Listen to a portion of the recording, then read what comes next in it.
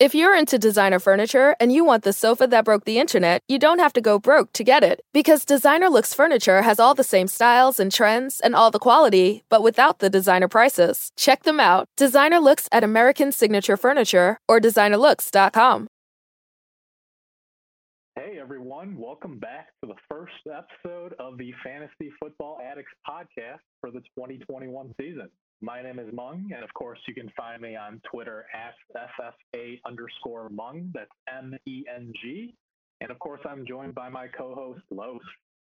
Hey addicts, it's Los. You can of course find me at FFA_Los, that's LOS. We keep it short, we keep it simple. Welcome back to season 7 of the Fantasy Football Addicts podcast. I'm excited for this season 7, one of my favorite numbers. Mung, great to talk to you, bud. Yeah, I can't believe that this is our 7th season. I remember just kind of sitting on the floor back when we were roommates, and we just kind of randomly brainstormed this, and how far we've come. Oh, we have come so far in our lives, and so sometimes the further we go along, sometimes it's nice just to dial it back and go back to simpler times, simpler days in that apartment. Oh. Yeah, and I can't believe that it's already August. We're just about a month away from the start of the season. We've got the Dallas Cowboys going up against the reigning Super Bowl champs, the Tampa Bay Buccaneers. And hopefully this preseason, we're going to have a little bit better idea of roles and usage for players with, actually getting training camp and preseason and even a new series of hard knocks. It's going to be the Cowboys this year. A long way removed from 2020 when we weren't even 100% sure that the season was going to happen because of COVID. Of course, the downside of having a preseason is we're already getting injuries before the year starts. Already we've lost Cam Akers for the year with the Achilles tear. Michael Thomas, who knows when we're going to get him back healthy after the ankle surgery. And of course, trouble in Indianapolis, Carson Wentz and Quentin Nelson, both with foot injuries and surgeries. And then we've got Will Fuller, surprise, surprise, already some soft tissue injuries there. Marquise Brown, Rashad Bateman. And then on top of all that, we have players coming off of the COVID list. Lamar Jackson, Gus Edwards, Justin Jackson. So a lot of stuff going on already, but we're not talking about injuries today. We're going to be going through, as usual, our first preseason show. What's the values and fades at ADP? You excited, Los? Oh, I am very excited. Nice to finally just talk some football. Dude, these injuries, man, when are we just going to get an abbreviated preseason? Let's wise up. We're extending the season. We're exposing these guys to more and more injury risk.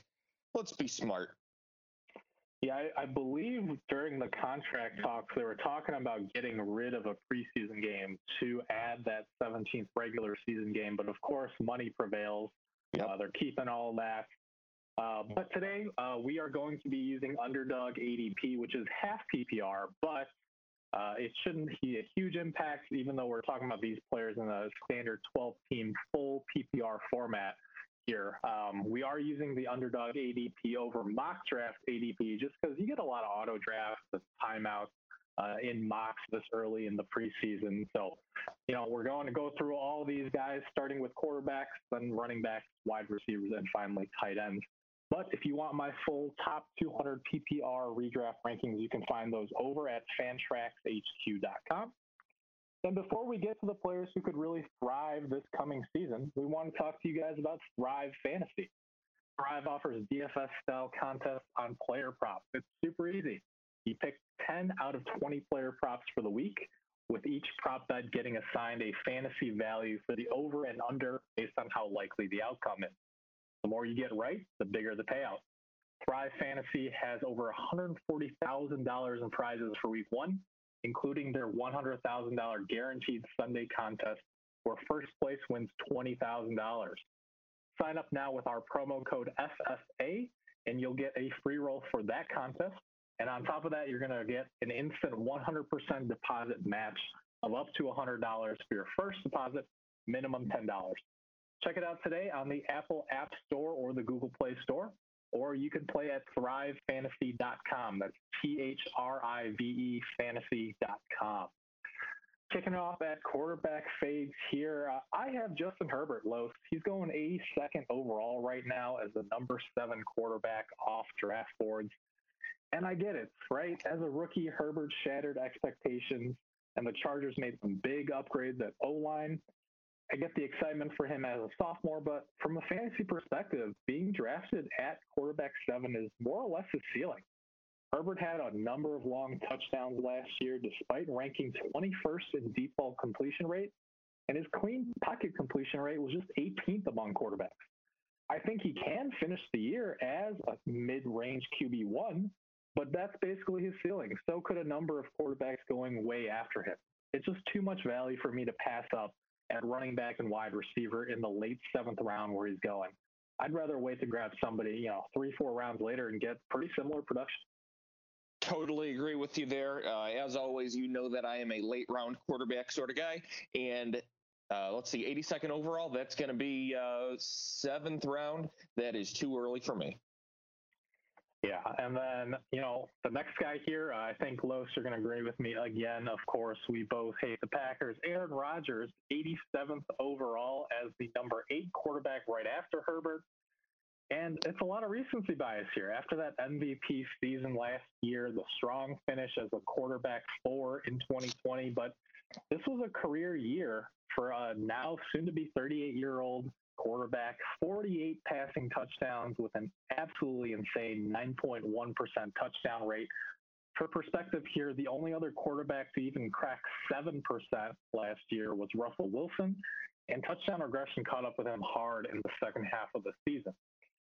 Now, in Rodgers' 13 years in the NFL, he's only cracked 7% in 4 of those seasons. And for added perspective, Lamar Jackson, who won MVP in 2019, likewise had a crazy 9% touchdown rate. And then last year, Jackson regressed to a more amenable 6.9% touchdown rate.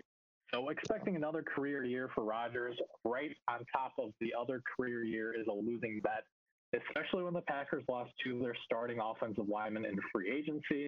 I've got Rodgers as QB12, a safe back-end QB1, but I don't see that elite upside this year, and I wouldn't reach for him. I agree. Would not reach from there. If he does happen to drop, because these are some early drafts, if he happens to drop, I think he does still have value.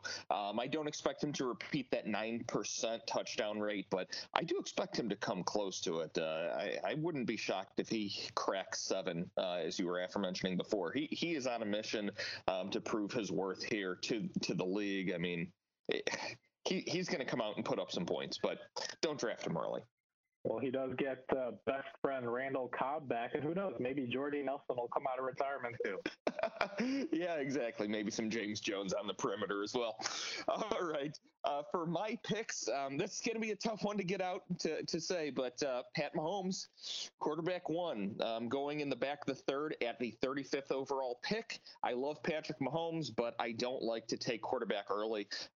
Mahomes is my quarterback 1. If he falls into the 5th, I would be willing to reach there, but that is not some place he will land in any draft. I would much rather wait for Dak Prescott in the 6th, who has just as good a shot as quarterback 1 overall for this year, and keeping a wide receiver like Godwin or Lockett in the round where you would get Mahomes, rather than take Mahomes and get a wide receiver like DJ Chark or Deebo Samuel. The value just does not add up for me. Yeah, I mean, I am a huge Mahomes fan as well. I love him this year as in years past, but, we've talked about this. I feel like every single preseason show we've talked about just, whichever that QB1 is, the value just isn't there. Even if it's, I know there's some risks with Dak Prescott with that shoulder injury right now, but Russell Wilson, Kyler Murray, all going at least about a round later. And I have them all in the same tier. So even if you do want a shot at one of those top 5 quarterbacks, at least wait until like round 5 to grab Kyler Murray or Josh Allen or whoever it might be.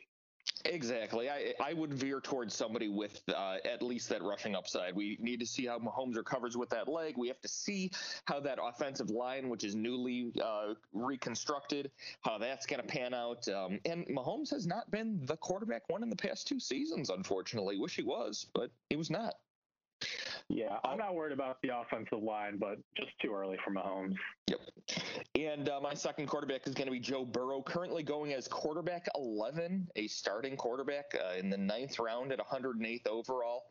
We need to pump the brakes on Burrow a tad here. We have not seen him come back from that knee surgery or get in-game work at all yet. I am not willing to put him on the field or in my roster as a starting quarterback, and I'm not willing to take him ahead of Tom Brady or over guys like Ryan Tannehill, a proven commodity, or Matt Stafford, who has a fresh start, plenty of upside this season. The 9th round should be spent on positional depth rather than this dart throw at quarterback. Yeah, and I actually, I don't mind the range that Joe Burrow is going in, but I do have Brady, Tannehill, Justin Herbert, Jalen Hurts, even Aaron Rodgers over him. Yes. Even if you do love Burrow, the guys going right after him, Matthew Stafford, Trevor Lawrence, it's a whole big range at that point where I would not reach for Burrow, especially with that risk coming off the ACL. It sounds like he's starting a little bit slow. I think the upside is still there with Burrow, but I agree. There's just guys that I prefer a little bit more in that range. Speaking of quarterbacks that I prefer in that range, I think a value at ADP is Tom Brady, the reigning Super Bowl champion, 104th overall right now as the 10th quarterback. Yes, we generally want rushing production from our fantasy quarterbacks in this day and age, but pocket quarterbacks can still have elite production in that perfect storm, like Rodgers had last year and like how I think Brady has this year. Right, year 2 of Bruce Arians' offense. Tampa Bay really only started heating up on offense in the second half of last year once everything started coming together. Brady still has that top 5 offensive line and probably the best and deepest receiving core in the entire NFL, right? Mike Evans, Chris Godwin, a healthy Antonio Brown, who, if you recall, missed half of last year due to suspension. Rob Gronkowski, no longer rusty, coming back from retirement. Potentially healthy O.J. Howard, and even if one of the wide receivers gets hurt, Scotty Miller, Tyler Johnson, Jalen Darden's making news in camp. It's absolutely insane the talent that they have there. And, putting all stats aside, talk about the narrative too, right? Like, we know Tom Brady never has enough. He doesn't have enough Super Bowls. He doesn't have enough MVPs. He doesn't care that people already consider him the GOAT. He wants Peyton Manning's 55 touchdown single season record, which might just be within reach with the addition of that 17th regular season game. So I don't know if you guys remember a year or more ago, I pegged Brady as an MVP candidate with Bruce Arians and Tampa Bay, and I think I was just a year too early. I'm calling it now. I think he's going to win MVP and be a fantasy league winner. I don't know if I'm throwing money down on MVP, but I think you're spot on with your analysis, Mung. Add to that whole caboodle. Who uses that word? Throw into the mix the fact that Bruce Arians has never been a coach known to take his foot off the accelerator when the team's ahead, and I think you've got a recipe for success with Tom Brady. Yep, and the next guy here, Los, you know how much I believe in him. You're probably sick of hearing me talk about him at this point, but I still will. Trey Lance, 117th overall, the number 14 quarterback right now, coming off draft boards. And I think that's still steal in the 11th round. Like, we know that there's uncertainty surrounding the 49ers quarterbacks, and there's risk because we don't know how many games that Jimmy Garoppolo is going to start.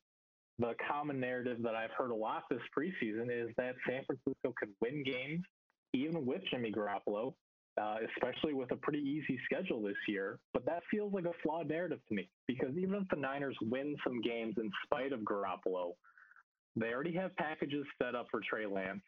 And at some point, once he flashes, it's hard not to unleash their number 3 overall pick that they traded up for. Why wait until you lose a game or two? Give Lance that easy early season schedule to get his feet underneath him. They play Detroit, Philadelphia, and Green Bay to start the season. Those aren't defenses that scare you. So personally, I think that there's a decent chance that he starts week 1. And if that happens, then I think his current ADP is going to be absolute steal. I think he can be a top 5-ish fantasy quarterback as soon as he starts. with that rushing floor and upside in each game, top 10 offensive line, and just huge playmakers in Kittle, Ayuk, and Deebo Samuel.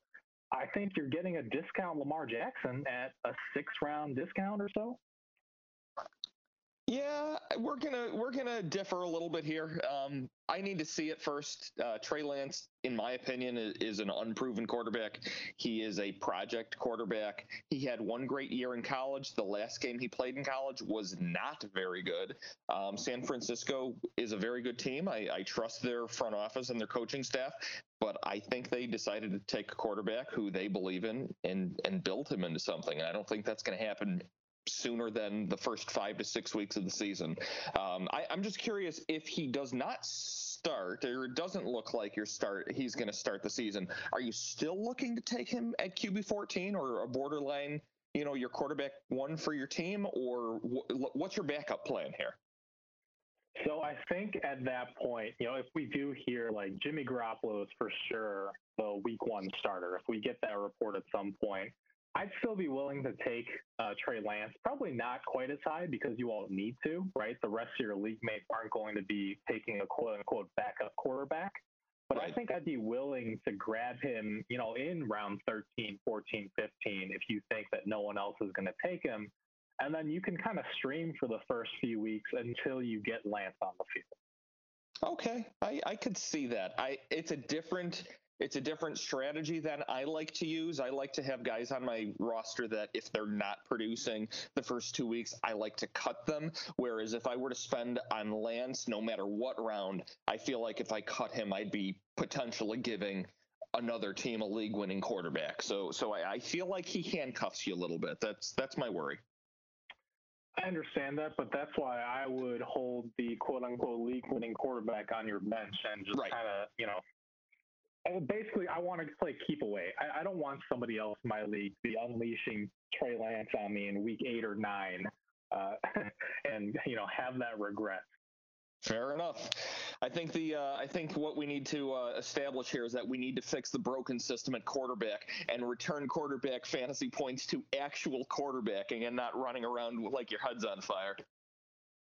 Yeah, I mean, if you like, increasing the importance of the passing game, I know some leagues have moved to 6-point passing touchdowns. That certainly negates some of the rushing up production, right? Yep. I think we need to increase the passing yardage points or cut back maybe just cut back the rushing yardage points more so. Maybe like half point per yard. Well, not per yard. I was going to say, for those who have played or heard of the Scott Fish Bowl, he really kind of changes the QB scoring. So you get negative points for incompletions. You get penalized heavily for sacks as well as interceptions. So at that point, you're really trying to get the truly good NFL quarterbacks from an NFL set, right? Right. Cool. So food for thought. Food for thought. Fish food. All right, on to my guys. Undervalued quarterbacks. Ryan Tannehill going off at quarterback 12, the 111th overall in the 11th round. I actually love the draft spot here, so I'm not necessarily asking for an ADP bump. I'd love to be getting him in that spot, so please don't take him. This is just a friendly reminder that Ryan Tannehill has been the overall quarterback 3, not a quarterback 3, the quarterback 3 in most scoring formats since taking over as starter in Tennessee in 2019. Give me that in the late rounds any day of the week. Yeah, and to your point, he finished as the number 8 quarterback last year, and that was without Julio Jones, who they traded for this offseason. So I have him ranked well ahead of ADP as my number 9 quarterback. So I am in agreement here. And another quarterback I've got is Matthew Stafford, quarterback 13, 114th overall, a couple of picks later. If there's a coach who knows how to get the most out of a situation, it is Sean McVay. We've seen that time and again. Stafford has been a solid quarterback since getting past some injury-riddled seasons early in his career. He's coming to L.A. with what should easily be the best wide receiver core he's had since making Calvin Johnson a perennial wide receiver 1. I'm very bullish on Stafford as a late-round quarterback. And again, I love the value here. Don't necessarily need him to go, past the 11th round, but I'm thinking he should be drafted better than quarterback 13. Yeah, I mean, I think Stafford is certainly a value. I have him ranked as quarterback 13, but he could easily finish much higher than that. I have some money down on Tom Brady to win MVP, but I do have a few dollars here and there on Stafford as well. And, with that Cam Akers injury, it could be argued that perhaps the Rams will become a little bit more pass heavy and not so reliant on the ground game, which they've used in the past to kind of mask Jared Goff's inefficiency. That is a great point. We saw last year Darrell Henderson was the preferred pass catcher over Cam Akers. Yeah. All right. Moving on to the running back position. We talked about Ryan Tannehill, and now I want to talk about Derrick Henry, who is going third overall, the number 3 quarterback behind only Christian McCaffrey and Dalvin Cook. And look, Derrick Henry is an absolute beast. I'm not arguing against that. He's a special, special talent, and maybe he's going to prove me dead wrong this year. But we've discussed his lack of usage as a receiver for years. He's been able to overcome that with incredible production on the ground. Coming off a career year with 2,000 rushing yards on almost 400 carries, that's just a lot of risk from such a high workload, even if he's an outlier among running backs. But for me, the bigger concern is going to be the Titans' bottom 5 secondary. They ranked 30th in pass defense DVOA last year, and they really did nothing this offseason to improve defensively. And I feel like they kind of know the situation that they're in, which is why they traded for Julio Jones, because there's a chance that they're going to be in a lot more shootouts this year than in seasons past, be a little bit more pass heavy on offense with the new offensive coordinator. And I think that just means that teams drafting Henry this early are going to be really reliant on touchdowns for him. And look, maybe the elite tandem of A.J. Brown and Julio Jones are going to open things up even more for Henry on the ground, but he's being drafted at pretty much his absolute ceiling as the number 3 overall pick. I just have a hard time seeing him living up to that expectation. I've got him ranked as a strong running back 1 at 10th overall, but I've never seen him drop out of the top 5. I'm probably going to have 0 shares of Derrick Henry. Totally agree. He's being drafted at his absolute ceiling. He has not been part of the pass game, though he has shown some chops, in the screen game, the ability. I think first game of the season, he busted off like a 60-yard catch and run. But you do not bring Julio Jones onto the team to not throw him the football 100 plus times, assuming he's healthy and good for the start of the season. Of course, if that is in question, then maybe we're onto something with you're onto something with Henry here. But this team is not high enough volume in the pass game for me to have any idea to think that they're going to throw Henry the ball more. Yeah, we've heard some news of Darrington Evans getting some receiving work in camp. So, like you said, I think Derrick Henry can catch the ball. We haven't seen anything from Tennessee to suggest that they're going to increase his usage in that way. Yeah. I mean, it could be that Mike Vrabel just doesn't want him to be like a sitting duck. In as much as Derrick Henry, big as he is, could be a sitting duck to absorb big shots while he's trying to catch a football. He is a lot more valuable as a standard running back than the risk that it could be present if somebody goes low on him as he's trying to go high to catch a football or something. Maybe that's got something to do with it. I don't know. I don't know, man. I think if you're going for Derrick Henry, he is the one who knocks.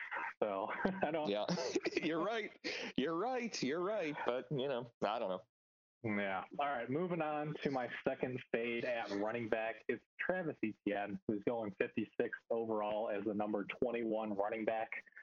Look, James Robinson is still getting a lot of first-team reps in camp, and even if Etienne carves out a big role as a receiver, it's hard to see him really outproducing that ADP of running back 21 in a committee backfield.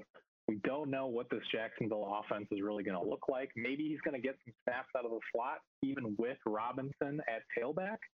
But expecting him to regularly be involved like that when they have Laviska Shenault or any of those other wide receivers, I think is unlikely. The narrative is that Etienne has that built-in chemistry with Trevor Lawrence, his college quarterback, which is true. But there's just simply a lot that we can't project for Jacksonville's offense with this rookie quarterback and new head coach. I've got Etienne at RB26 behind one of my running back values that we're going to discuss shortly. I believe that his current draft position in this draft has everything to do with this being best ball. I think ETN has the potential to be a league winner in the second half of the season, maybe the final 6 games of the season. I would not draft him, but I would try to trade for him if you hit midseason and he does not turn into much of anything. James Robinson is going to be the primary back on the field. I fully believe that. We never really see it work out when running backs are trying to be integrated into the system as a slot receiver or primarily as a wide receiver. That never seems to work out. NFL wide receivers are too talented for running backs to overtake them. Closest thing we saw was Tariq Cohen, but most of his stuff was coming out of the backfield. So I think ETN does overtake James Robinson late in the season, but it is a gamble to say the Jags are going to make it work. Yeah, I think the answer to, the Jacksonville running backs is I'll take whoever's cheaper, because James Robinson is a good talent. I just don't know that either one of them is going to become, a workhorse. I think this is going to be a split committee, and I just don't know that there are going to be enough touchdowns in Jacksonville to support both. There you go. All right, and on my side of things, I am going to select Jonathan Taylor as my first overvalued running back. Running back 10 at 16 overall. Now, admittedly, this is not a terrible draft slot for him. He is a top talent, but I just want to use this time to make a case to try and lock in a first round running back, unless the value makes no sense to do it. That means taking a running back above the top 3 wide receivers if possible. Jonathan Taylor is going to be many teams' running back 1, especially teams who take wide receivers early, and he's already lost his quarterback and the best run blocking guard in the league. Additionally, Nyheim Hines is going to still be pesky and steal pass down work. We know this team's game plan. It's not a surprise. It doesn't matter that Taylor's the best running back, has decent pass game chops. We aren't calling the plays for Indianapolis. The Indianapolis coaches are, and they know what they want to do. Yeah, and I want to debunk some myths, because we hear so much Jonathan Taylor stuff flying around on Twitter and just in general discussions about fantasy. And look, no one's worried about Marlon Mack, right? No, or at least no one should be worried about Marlon Mack. But Nyheim Hines is a very good passing down back. And then on top of that, we hear a lot about the Quentin Nelson injury, but their left tackle is on the PUP list, right? Eric Fisher tore his Achilles and they signed him. So it's not just Quentin Nelson. There are questions about the rest of the offensive line as well. And it's just, like you said, if you're drafting him there, hopefully he's your RB2, depending on who you take in the first round. But it's just a risk-reward pick at that point. I actually do have him ranked 17th overall, so I'm about, at ADP on him. But I certainly would not be taking him in the first round, which I have seen some people pushing for. Yeah, just know what you're getting yourself into. A big problem he was having at the start of last season was running straight into his offensive line, not having great vision. That's not going to improve with injuries to his O-line. Yep. All right, my next guy is Miles Sanders, going off at running back 19, 46 overall in the 4th round. The only plausible justification I can think of to take Sanders here is the running back pool dries up so quickly. I don't want this caliber of running back starting for my team, and he's being taken as the square middle of the running back 2 ranks. This probably says more about running back than it does about Miles Sanders, but plan for running back early so you can, instead of relying on Miles Sanders, get a Brandon Ayuk who has wide receiver 1 upside, Deontay Johnson who should be a locked-in wide receiver 2, possibly 1 in a PPR, or another high-reward wide receiver when other guys are grabbing the scraps at running back. Yeah, I mean, it's tough to take Miles Sanders when you have that kind of talent going alongside him in that same ADP range. And look, we don't know if this Eagles offensive line is going to stay healthy. They had issues last year with that. And we know, like Jonathan Taylor, that he does have competition for the receiving role. He's had issues with drops last year. He's already had issues with drops in camp. So whether it's Boston Scott or Kenneth Gainwell, it's going to be a committee of some sort. And again, this isn't a super powered enough offense where I feel like it's going to be enough to just have that early down role. Although we've seen, he does have the ability to hit those long touchdowns. All right, moving on now to the running back values at ADP. My first guy is Trey Sermon, who's going 78th overall as the RB27.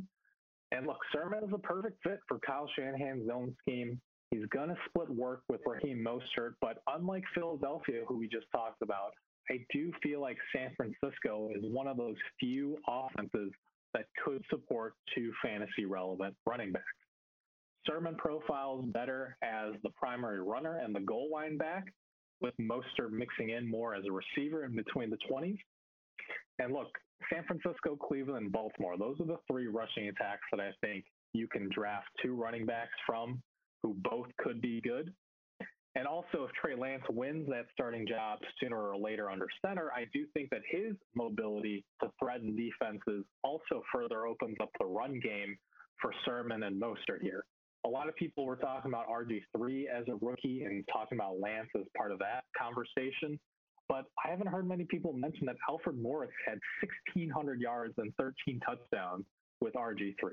So even if Mostert and Sermon are splitting time here, I think that Sermon can come close to 1,000 rushing yards and potentially double-digit touchdowns in a very efficient run scheme here. I'd take Sermon over other running backs drafted ahead of him, like Etienne, who we just talked about, like Miles Sanders, who we just talked about, and then guys like Myles Gaskin and Mike Davis as well. Completely agree there, and that's exactly what I was just looking at for context. Who's going in that range? Other guys we're looking at: Javonte Williams. Let's see, Damian Harris. I think you're right on the money with Trey Sermon here. All right, moving on to the next one here. Gus Edwards, who's being drafted 126th overall as the RB40. I just mentioned, right? San Francisco is one of the backfields where I think two running backs could be good for fantasy, and Baltimore was another one. They pretty much phased out Mark Ingram from their offense after week 7, their bye week last year. And from week 8 onward, it might shock you to know that in the 9 games where both Dobbins and Edwards were active, Dobbins played 53% of the offensive snaps, averaged 12.1 carries per game. And then Edwards played 32% of the offensive snaps, and he averaged 9.7 carries per game. So really just 2 to 3 rushing attempts being the difference between them. And then in the red zone, Dobbins saw 22 red zone carries compared to Edwards' 23 red zone carries in those 9 games. So even if we're assuming that Dobbins' role is going to grow after he had a great rookie year, Dobbins is super talented in his own right, but we know that Baltimore wants to keep using a committee backfield, and Edwards is going to stay involved here. From weeks 8 through 16 last year, Dobbins was the RB19 in PPR scoring, and Edwards was the RB20.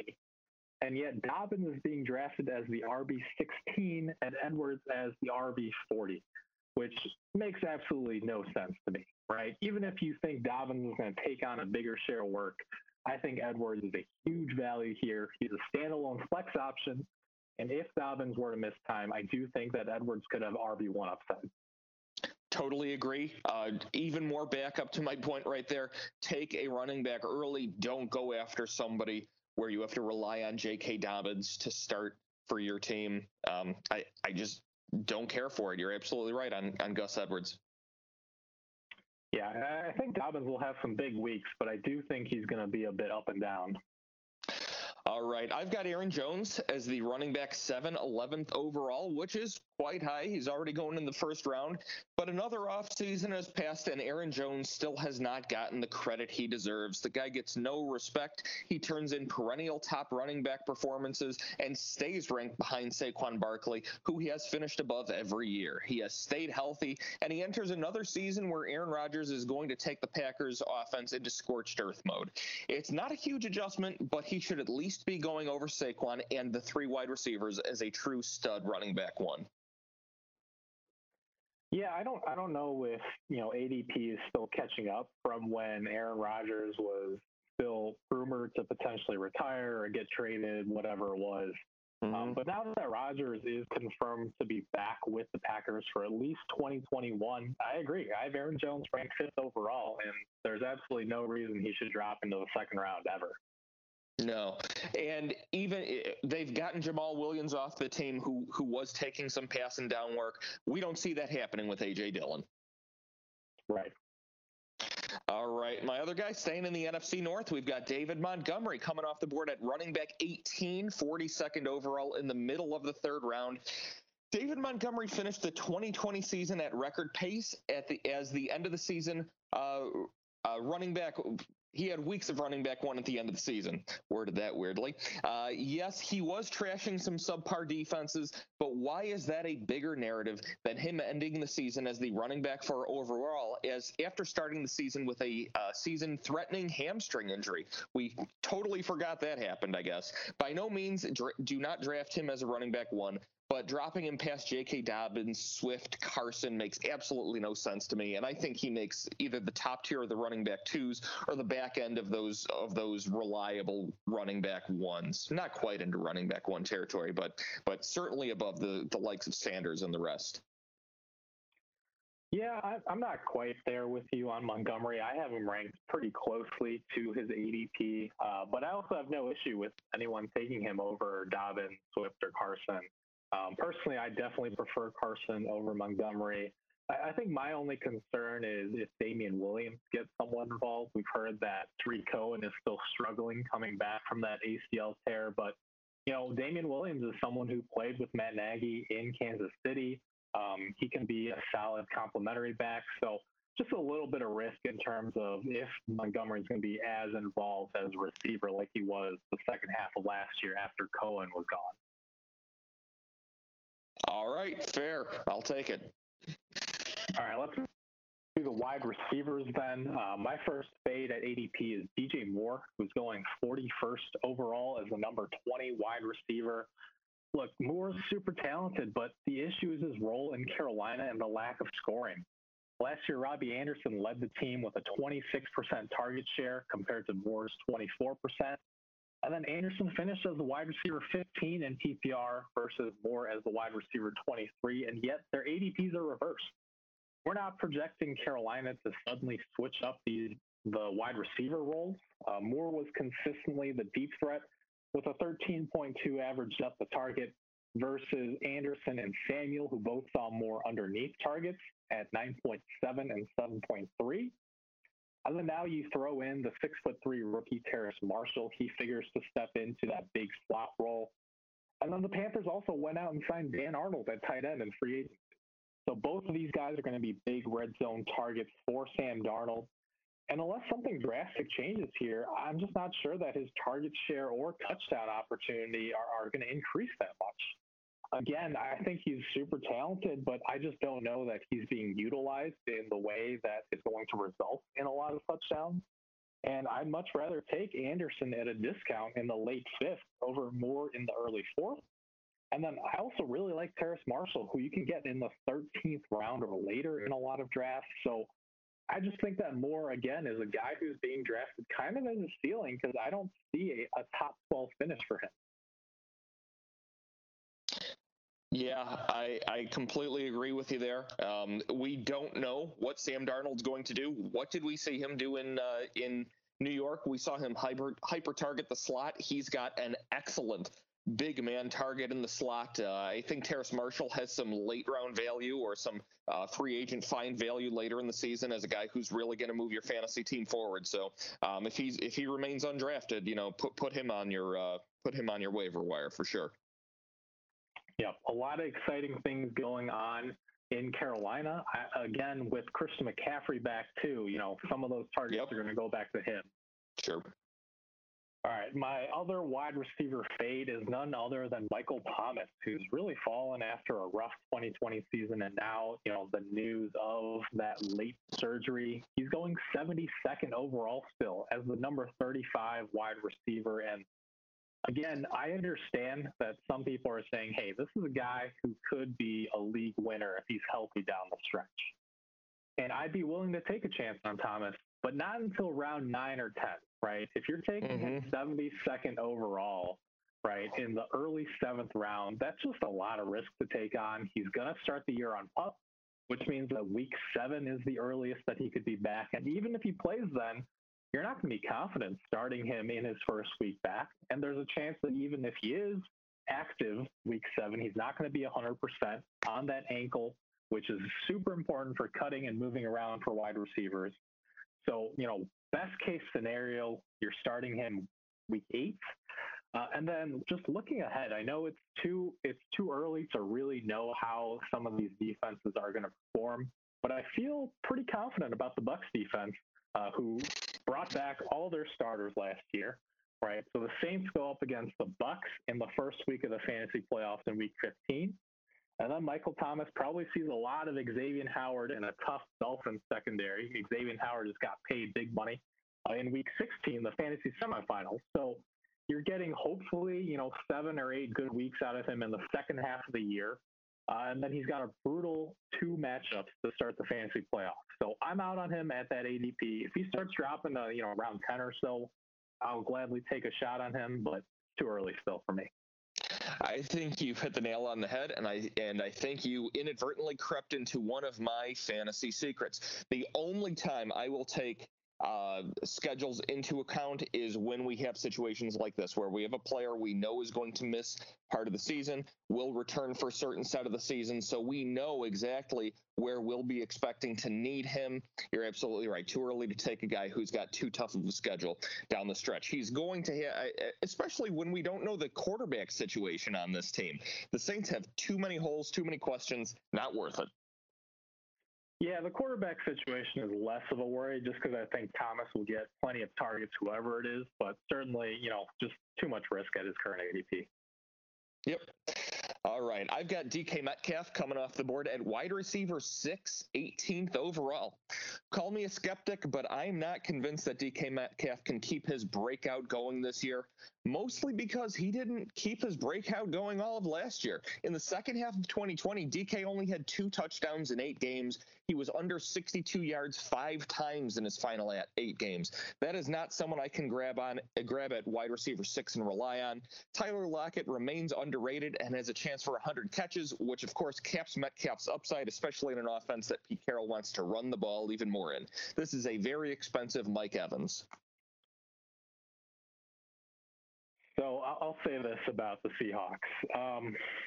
It would not shock me if bringing in Shane Waldron, if they start playing a little bit more up-tempo, if Russell Wilson is, again in the MVP candidate race and both Seahawks wide receivers finish in the top 10.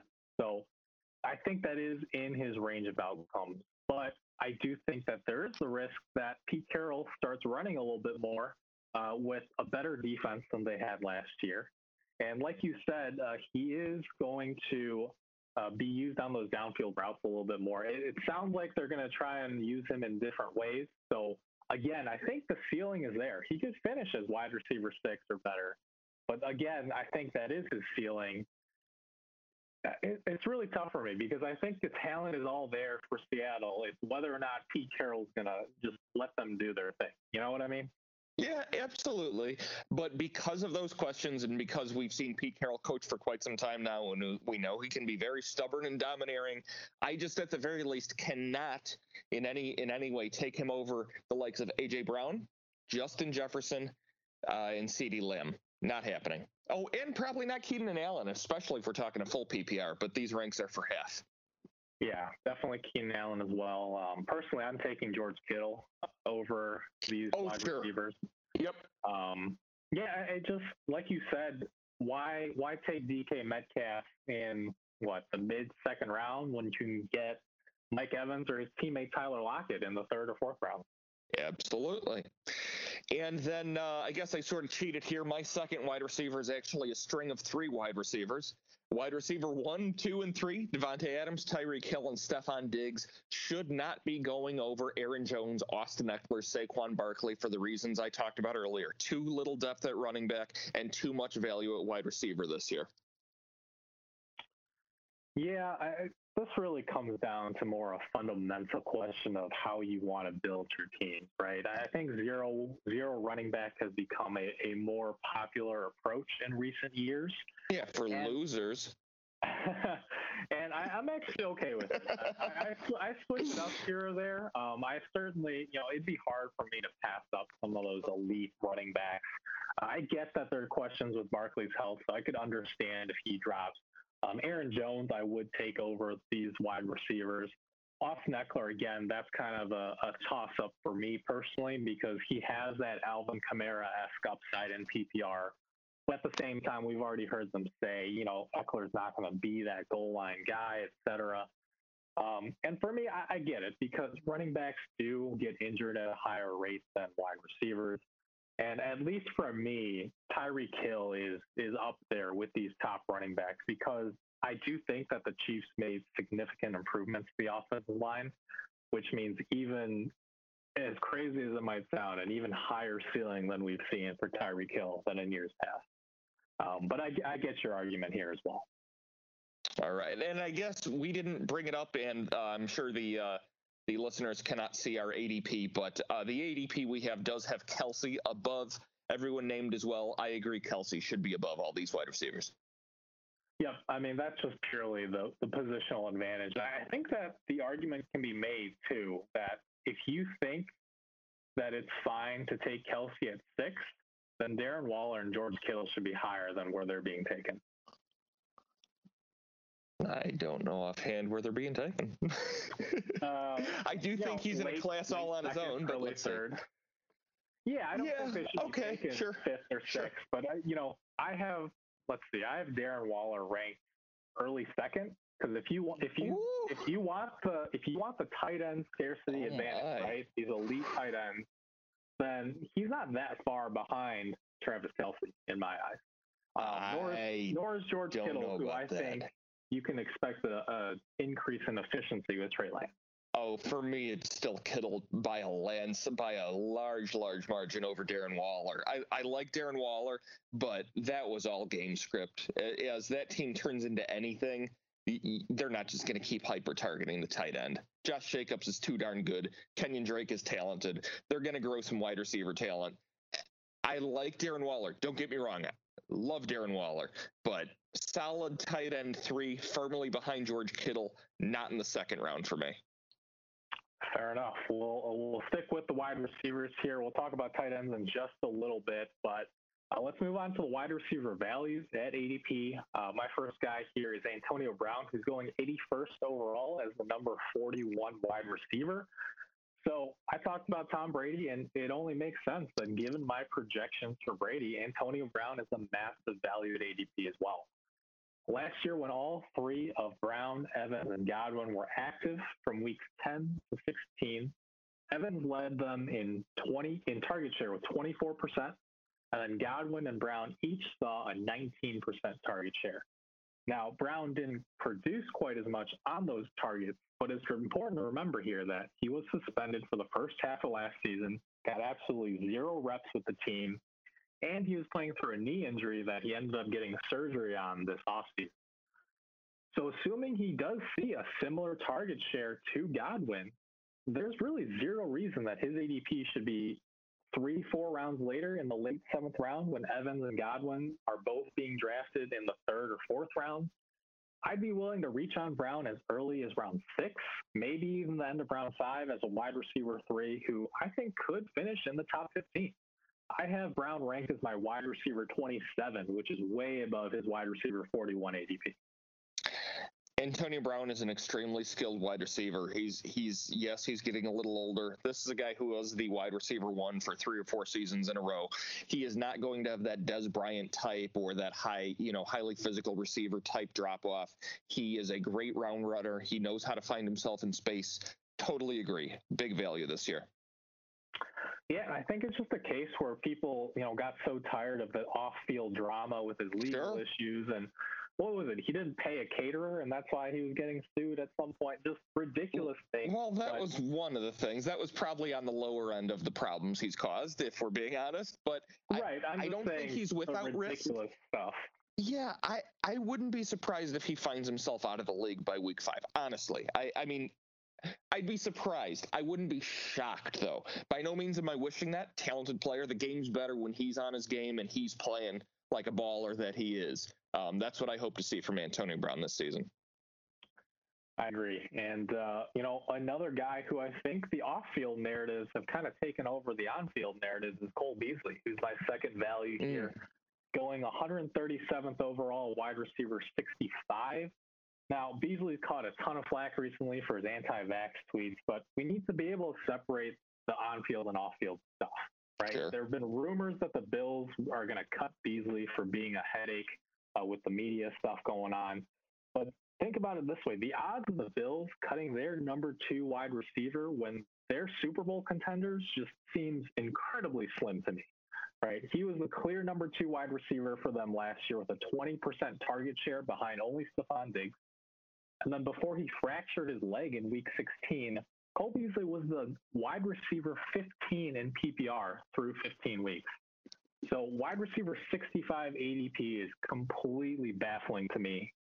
I'd be willing to take him as early as round 8, which means that I can take him, above ADP in round 10 to guarantee that I get him. And I still think that's a discount for how he's going to produce here. So what I'm saying is I'm pretty much going to have Cole Beasley in every single league this year if his ADP doesn't start rising in the next month or so. I've got him ranked as my wide receiver 35. You're not wrong. He's a value there. He absolutely is. But there's no flash. There's no sizzle on that steak. There's no, there's no peppercorns on that sausage. Yeah.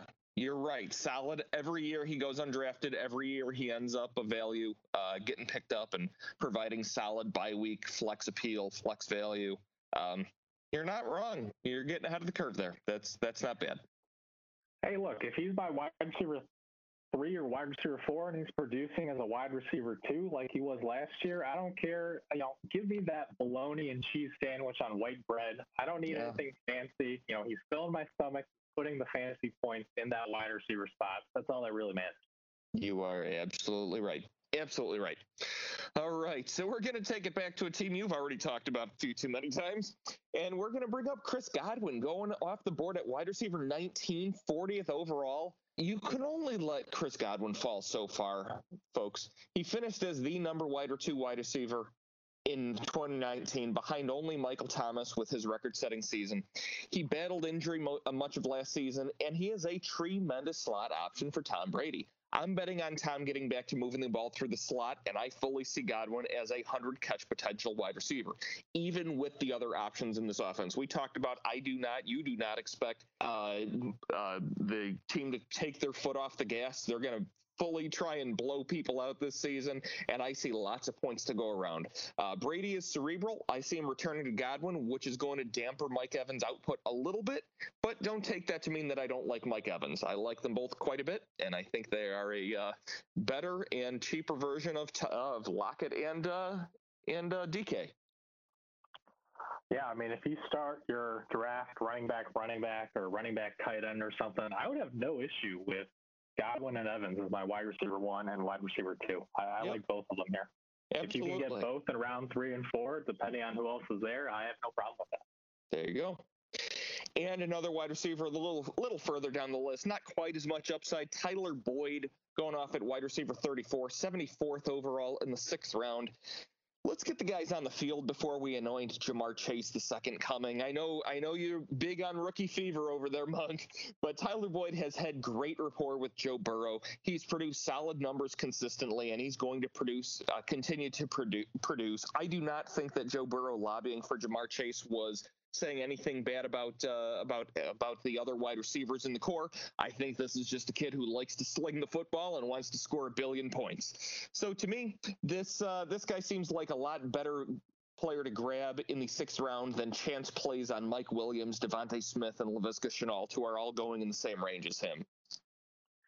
Yeah, and I think to your point, this is another case where I do think that redraft ADP is going to diverge a little bit from underdog ADP because the best ball does push up guys like Mike Williams and Laviska Shenault, right? You're hoping for those long touchdowns any given week, but the reliable PPR floor and ceiling of Tyler Boyd certainly underrated. I guess the only reason I don't have more Tyler Boyd is because I'm taking Antonio Brown in that same range, who I prefer. But certainly no issue with Boyd. I do think that he's going to be guaranteed a lot of targets out of the slot with Burrow, regardless of how well Chase or Higgins does. There you go.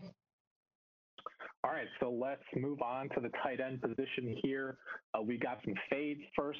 Kyle Pitts, who I love the talent, I love it, but 45th overall as the number 4 tight end. We get it, right? Kyle Pitts isn't your normal tight end. He's basically Calvin Johnson, but you can start him in your tight end spot. And we've already seen the Falcons are willing to use him a little bit out of the slot, maybe even out wide, more so than traditional inline tight ends. But there's still a fairly steep learning curve to the position here. He's going to be competing with an established number 1 wide receiver in Calvin Ridley for targets, even though Julio's gone. Mark Andrews is Lamar Jackson's favorite red zone target, who I think should be in the same range as Pitts, as well as TJ Hawkinson, who could and should lead the Lions in targets this year. But Pitts is being drafted a round and a half over Andrews and Hawkinson. I have all 3 of those guys as my second tier of fantasy tight ends this year, and I have them all ranked closely. So I just would never reach for Pitts when he's going that far ahead of the other 2. And then outside of the tight end position, too, Pitts is being drafted right now ahead of guys like Darrell Henderson, Brandon Ayuk, all the elite quarterback options outside of Mahomes. And it's just a lot of draft capital to use on a rookie tight end, and you're betting that he's going to just shatter previous rookie tight end records.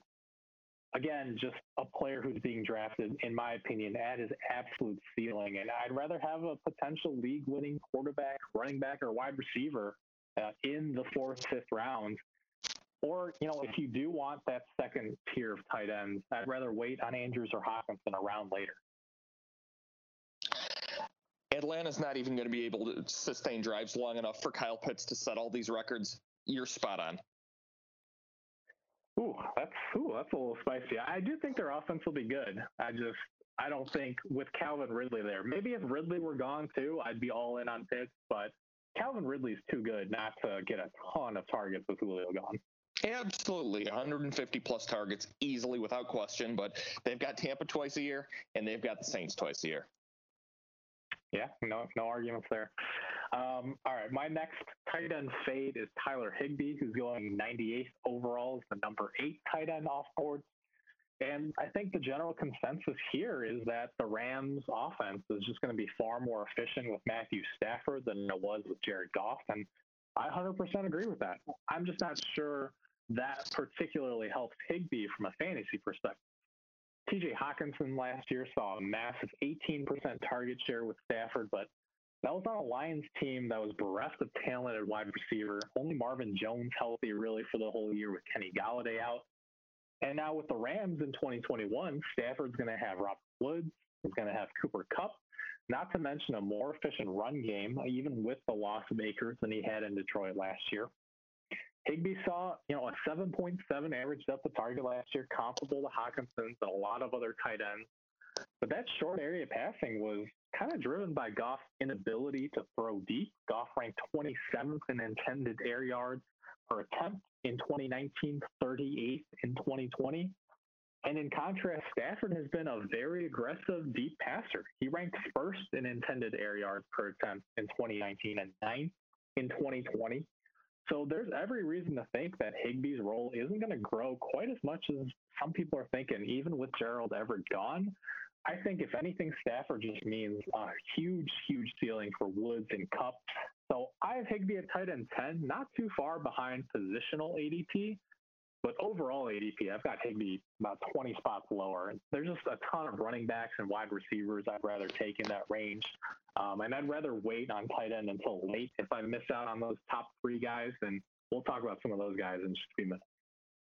I agree with you. If I miss out on the top 5 to 6 tight ends in the draft at a reasonable price, which I would probably, unless I get to take Kelsey in the first round or something, I would like to have Higbee on my team, but not at this draft position. So if he falls to a reasonable spot, I'm happy to have him. I think the answer may be that Tyler Higbee ends up one of the deep options on this team, because we have not really seen Kupp excel in that type of role, and I think Deshaun Jackson is really the main other deep threat they've got going here, right? Yeah, and I mean, they have Van Jefferson as well. And okay. To your point, I think Tyler Higbee could finish as the tight end 8, tight end 10 in that range, but I'm not sure that's going to be more than a point or two per game, more than the tight end 18 or 19. Yeah. That range is just so fluid in terms of weekly. You're hoping for a touchdown, basically. Absolutely. We have seen Stafford try and go after their tight ends, Hawkinson, Ebron. Hasn't really worked out tremendously for him. The one reason that I do have, some. Well, actually, it's probably because I have him in the Dynasty League. The reason I have so much optimism for him. Getting Everett out of town, I think, is really going to tell us everything we need to know about Tyler Higbee. And if you are a Dynasty rosterer like me of Tyler Higbee, I think we're going to learn everything we need to know in the first 6 to 7 weeks. We'll know we got something, or we'll know we need to just drop him and stop wasting the roster spot. Yeah, I'm not going to have a whole lot of him added to ADP. Yep. All right. Overall, I don't hate the tight end rankings in tier list amongst the tight ends, just like you said. I think that they are ranked a little high. I don't know if that's a best ball special or how that works out, but if you're outside of the top 5 tight ends, I say you just wait and either stream the position or wait for somebody to break out. Heck, we'll talk about guys that are going lower than ADP. The only other guy that I would consider dropping really is if Ertz stays with the team. Goddard should be drafted later. They have shown that they want to keep Ertz on the field. Ertz is coming in looking refreshed, not from a physical standpoint, but his hair is looking refreshed. He would not be doing something like that if he was not told by coaching that he'd be on the field as a fan favorite with that sort of thing. Yeah, this still feels to me like, he's there because they haven't found a trade worth pursuing yet because nobody wants to pay up for Ertz's huge contract. But this still feels to me like, preseason week 3, we're going to see Ertz move somewhere.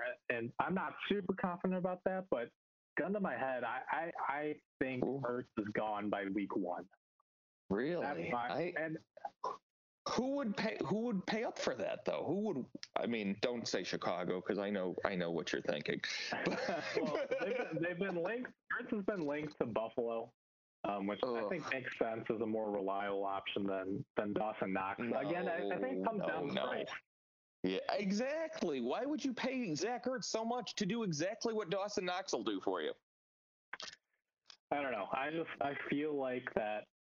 Everything we've heard this offseason, I think the Eagles are still trying to move him. They just haven't found the right buyer yet, and we'll see. So you think that Ertz will be on the Eagles week 1? I think he will, but regardless, I don't think Hurts is going to support Goddard to be worth drafting in one of the upper rounds regardless. Yeah, I do agree that Goddard's ADP is still a bit too high for me, but I do think that part of that is people still thinking that Ertz is going to be gone. But regardless, he's going in the 8th round or so, and there's still a lot of good options in that range that I would take over Goddard at this point. Why don't you tell me about him? Well, let's see.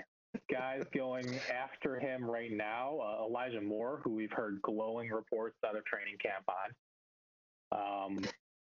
Let's see. Guys like Brady and Tannehill are going after Goddard. I was transitioning to your tight end values. Oh, well, we can go that route as well. Sure. So tight end values at ADP. One of my guys, Jonnu Smith, who's going 149th overall, tight end 17. 149. Yeah, that's like free. That's like the last round of your 14, 15 team shallower drafts. Yeah. Just super cheap for a guy who finished as the tight end 13 in PPR last year. Even after missing 2 games with an ankle injury, just 65 targets on a low-volume Titans offense. In New England now, look, the Patriots might not pass a ton either, but his wide receiver competition went from A.J. Brown and Corey Davis, who I'm not even super high on Corey Davis, but to guys like Nelson Aguilar, N'Keal Harry, and Jacoby Myers. The Patriots are going to use their 2 expensive tight ends that they signed in free agency. And we know that Bill Belichick loves Jonnu Smith, right? A couple of years ago, he went on record calling Jonnu, quote, the best in the league after the catch. So we know that Josh McDaniels is going to manufacture some plays where Jonnu can get some yards after the catch here. There's going to be a defined role for these tight ends. And Belichick was right. In 2020, Jonnu was fifth in yards after the catch per reception among tight ends, ranked above Kelsey and Waller in that metric. And in 2019, Jonnu was second among tight ends in yards after the catch per reception, behind only Noah Fant. So if we're projecting even a slight increase in targets over his 65 from last year, I'm not projecting Jonnu Smith as a top 5 fantasy tight end, but I don't think it's crazy. And at the very least, I think he should be drafted in the top 12 tight ends, not at tight end 17.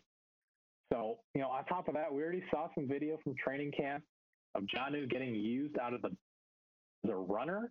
So maybe some goal line touchdowns are in his future as well. I think he's an absolute steal in the 14th, 15th round. I have him ranked tight end 11 in the late 10th round, and that might still be a little bit too low, to be honest. Tight end is so diluted when you get past the top 5 or 6 that absolutely he could be a top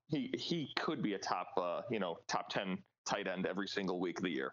Should be being drafted higher than he is. I think everybody is being scared away by the fact that they signed Hunter and Jonnu. Not to harken back to days of yore, but when Hernandez and Gronkowski were there, they both did quite well. I don't think this offense is going to be, anywhere near good as that, obviously, but it's slim pickings at the other tight end spots on other teams. So that's where that value can come from. And I think the both of them should be on the field, for 80% of the offensive snaps. Oh, yeah, they're going to use a ton of 12 personnel, assuming Hunter Henry is healthy. I think he tweaked a shoulder or something, but it doesn't sound too serious. Yeah. But that's the other thing, right? Hunter Henry's been made of glass his entire career. So on the off chance that he misses some time, all the tight end targets are going to Jonnu. Yep, exactly. I think this is a good transition because Jonnu went from Tennessee to New England, and the next guy I want to talk about is who replaced him in Tennessee, who stepped up. Anthony Firkser, who's going 161st overall as the 19th tight end. And look, with Jonnu gone, it opens up a starting role for Firkser here, who I think is a big value as well. Even after the trade for Julio, there's a role for Firkser to be third on the team in target share. He's not some super exciting athletic tight end, not like an Adam Troutman or a Jonnu Smith type. But Firkser is a savvy route runner, and he has that chemistry with Tannehill. Of tight ends who saw 50 or more targets in 2020, Firkser ranked 5th in yards per route run, behind only Kittle, Kelsey, Waller, and Andrews. And then in that game where Jonnu Smith left with an ankle injury in Week 6 last year, Firkser became Tannehill's go-to guy. He finished with 8 catches for 113 yards and a touchdown. Now, I'm not expecting that kind of production every game, but the ceiling is there from week to week for Firkser. He's being drafted as a back-end tight end 2, and he has a path to finishing as a back-end tight end 1 this year. And Julio Jones already kind of nicked up in camp. We know he's had issues recently staying healthy. If Julio were to miss a few games or, with his traditional active but limited role, Firkser could be the number 2 target in some games. And look, Logan Thomas had a ton of targets last year when the only options for Washington were him and Terry McLaurin. So there are going to be some games where I think Firkser could see double-digit targets again. So this is why I generally like to wait until the last few rounds to grab a tight end if I miss out on those elite guys, because you've got guys like Jonnu and Firkser who have that upside. I actually think that Firkser's upside is higher with Julio on the field. If you're covering Julio, you're covering A.J. Brown, you're pressing up into the box to stop Derrick Henry, what are you going to do about Anthony Firkser, who, in my opinion, is an underrated talent at tight end? Yep, another bologna sandwich. Yep. Hey, sometimes bologna's good. My bologna has a first name. It's Anthony. Hey, you know what? I enjoy just ham and cheese, something, super chill for lunch. It does the job, right? It's not sexy, but it does the job. Hey, careful what you're saying about bologna over there, all right? All right. And not a lot to highlight in tight end. I think you hit the two main big ones. One I want to bring in is Adam Troutman, who's going off at tight end 13 right now. And this is like one of those bare necessities picks, right? I don't actually think he's super talented. I don't think he's amazing. I don't think he's an amazing value, but at where he is in drafts, it's entirely possible that he's not getting drafted. So just keep him in mind, because there's nobody else to throw the football to on this team right now other than the running back. So that's the guy. Yeah, I have no issue with that. I like Troutman a lot. I actually have him ranked as tight end 9, so I'm above market on him as well. Goodness. And then, hey, if you really want to wait, Blake Jarwin, he's going undrafted sometimes. Just huge value. Yeah, everybody's forgotten about him. Yep. Yeah, and look, we know Dalton Schultz did well last year, but they signed Blake Jarwin to be the guy, and if he's 100% or even 90% back from that ACL, I think he's a better yards after the catch guy than Schultz. Yeah, especially if Cooper's going to miss any time, which he has been known to do.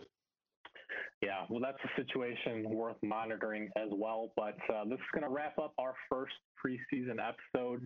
Stay tuned. We're going to have more for you guys coming soon in the preseason. Yeah, it feels great to be back, Los. Yeah, I'm excited. I can't believe that we've already had the Hall of Fame game. Can't believe we're already in the preseason. This season's going to be here before we know it. Yeah, let them know where they can find us, Los. Sure, they can find us on iTunes, Spotify, Google Play, Stitcher, and SoundCloud. Go ahead and hit that subscribe button so you don't miss any of our upcoming podcast episodes. We're here for you. Yeah, and don't forget to check out Thrive Fantasy with the promo code FFA. Get excited for football, boys and girls. Hope you guys are all staying healthy and safe out there. It's a fantasy world, and we're all just addicts in it. Thanks, addicts.